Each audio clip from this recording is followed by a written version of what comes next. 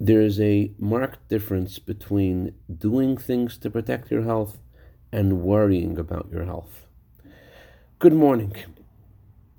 Count the amount of times that you talk about Corona today. Count the amount of times you think about Corona today. One of our great presidents said, "I'm glad that worrying doesn't help, because as it is, I worry half the time. If worrying helped, I'd have to worry all the time."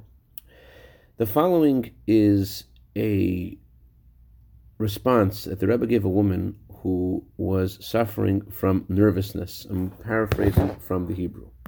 This woman had written to the Rebbe that she always does things with a full heart and with intensity, and therefore she is anxious and nervous about many things.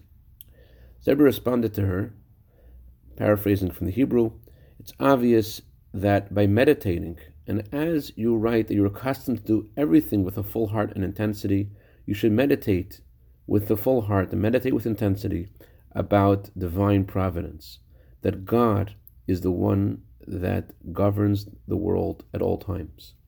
It is only that God wants a person to do what depends upon their ability in the realm of nature, but not that they should worry about things in their thoughts. And if so, the whole cause for any worry whatsoever is eliminated. And the same is also for any strain or any other similar kind of feeling.